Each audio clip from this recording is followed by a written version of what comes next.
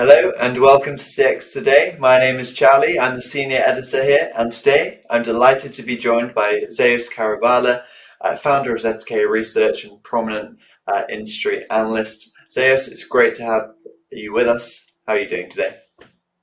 It's always great to be with you guys. So it's we're in the summer, so all things are good here. Excellent. Yeah, good to hear. Good to hear. And today we're going to be focusing on a very kind of interesting topic, and that is of Zendesk and kind of its outlook on the future now it has been acquired by Yeah. an investor group. I mean, but first things first, has this $10.2 billion deal taken you by surprise at all? Um, I mean, yes and no. The low valuation certainly did, but there had been pressure on it to be acquired. I think just 4 months ago they were offered $17 billion, right? So, which they turned down, and then they tried to buy Motive, which is SurveyMonkey's parent company. And I think the idea there was that they would use SurveyMonkey to collect data and analytics, and we've talked about the importance of customer experience and be able to turn them into a different type of company. Now that deal fell apart, which left them with no immediate growth opportunity. So I think from there, the company had to take a look at what they were doing, and I guess they decided to take the $10 billion offer after all. So from now, in fairness to them, I will say 4 months ago, I don't think anybody saw, kind of the collapse of the stock market coming, and every cloud, every based company out there is taking a pretty big hit from a valuation perspective, right? So it's not just them, but I thought the $17 billion valuation back then was more than fair. So am I surprised?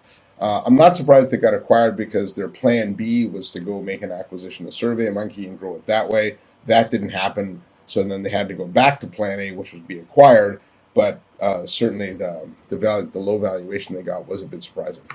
Yeah, that's very interesting as you say. I mean, it was in February, I think it kind of was valued at 17 billion, and I turned that down directly because I thought it was an Yeah. undervaluation of the company, and now it's kind of 10.2 billion. So I think that's very interesting, and it'll be interesting to hear your thoughts on what that low valuation means for the rest of the tech industry.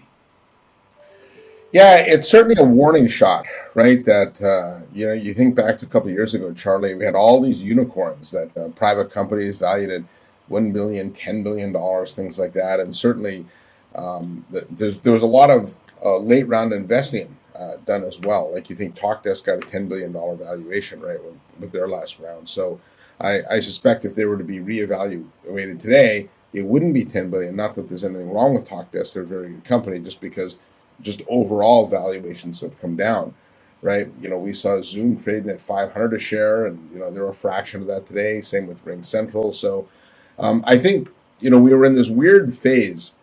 You can almost look at it as a bubble where investors were rewarding growth over everything.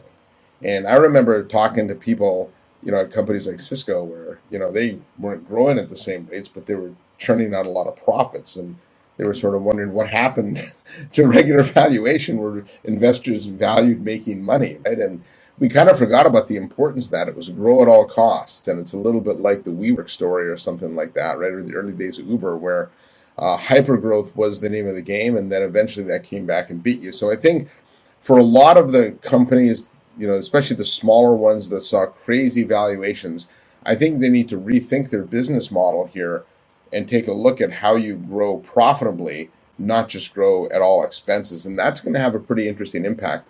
Now, from an industry impact also, the valuation on a lot of these companies that we follow, 8x8, and even companies like that have come way down. And so I would expect to see some M&A activity here. If I were one of the bigger companies, a Cisco, a Zoom, a Microsoft, even a Ring Central, I might be looking at some of these companies as potential acquisition candidates.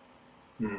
Yeah, that's lots of really kind of fascinating insights, and Yeah. I've really thought it was kind of interesting to kind of hear your commentary on all those kind of various other kind of Zendesk competitors and how this is not just a kind of Zendesk problem, but it is a wide ranging problem, and it will be interesting to see if Well, companies like. I do think the other point it underscores is the importance of building a platform, Hmm. right? Like Zendesk is a good product company. And I think if you look at every good software company that became big, and I don't mean a little big, but really big, as Salesforce and Oracle and Microsoft, right? They all had one thing in common, right? They made that shift to platform, and they allowed others to build product on top of yours, and they found a way to be more than that just that one product. And Zendesk was working on that, but they couldn't execute on that, right? And so that's why they now, not that 10 billion is a low valuation. I mean, 10 billion is 10 billion, right? But clearly, when you look at the software companies that become really big, they make that shift. And you think back to companies even like a Citrix, where years ago they were one of the high flying companies, in the tech industry, and they couldn't make that pivot to platform, and then they had to go private and retool and things like that. And that's essentially what Zendesk is doing now, right? Yeah, and it will be interesting, as you said, to see how it grows in the future as well, because from an M&A perspective, it has been quite quiet, and obviously a lot of that's due to the fallout of the Momentive, the point that you made earlier. But Yeah. kind of it's made some CRM kind of innovations in the past couple of months, but not much more has come out of Zendesk. So it'll be interesting to see how that changes from now on. But kind of reflecting on, there was quite a big saga around the Momentive fallout. What did you kind of make of the months that preceded this deal? Yeah, well, that was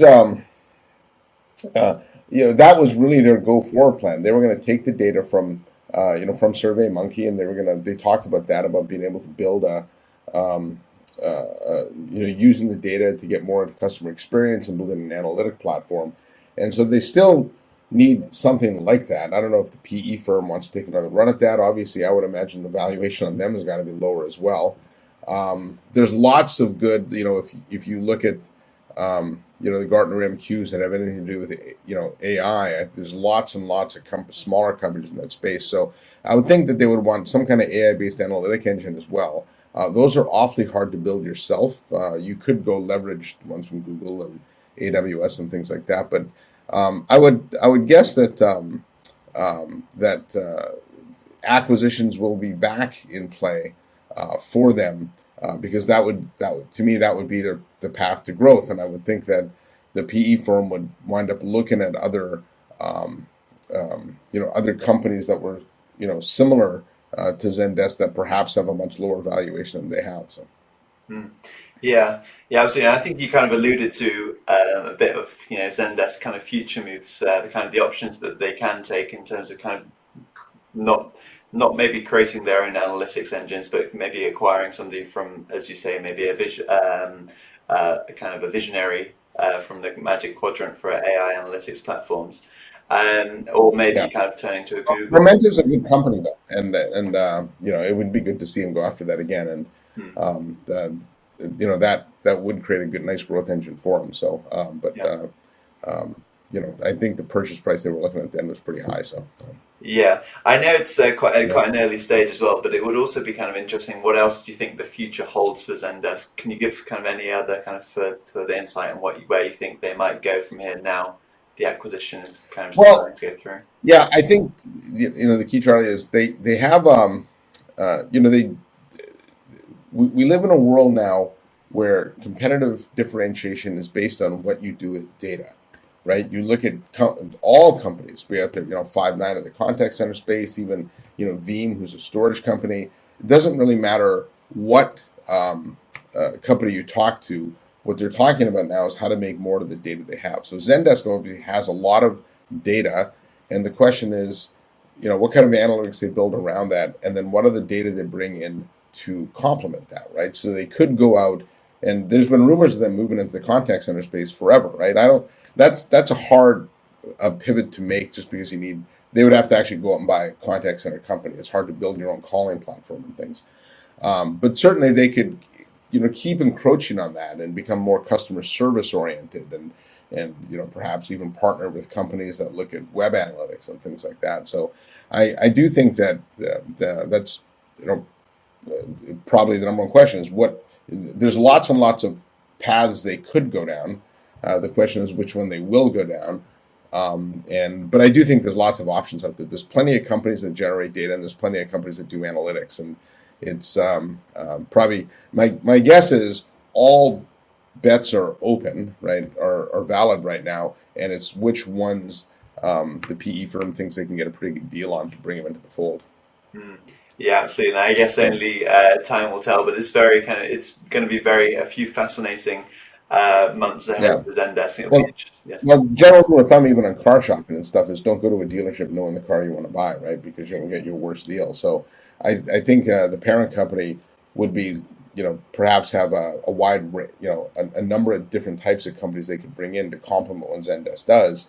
But then you find one where you wind up getting a pretty good valuation because the markets are so soft right now. And I would guess even private companies too. The proclivity to jump into one of these private companies late stage with a high valuation is going to go down for investors. So there you may find some private companies that had crazy high valuations being able to take a deal to get acquired, to complete their exit, right? Because certainly an IPO exit would looks like it would be challenging today. Mm. Yeah, absolutely. I think there's lots of food for thought there as we move into the future. And Zes, it's always great to talk to you and learn kind of so Yeah. much about kind of the tech company. So thank you very much for the tech and the enterprise technology world. And So thanks for joining. while this was just the latest acquisition, Yeah. Charlie, I think we should expect to see more. So Mm. I guess I'll see you back on this in a couple of weeks when we have the next one or something. Yeah, it's always a pleasure to talk to you. And so thanks again, Zeus, and thank you to everybody for watching. Bye for now.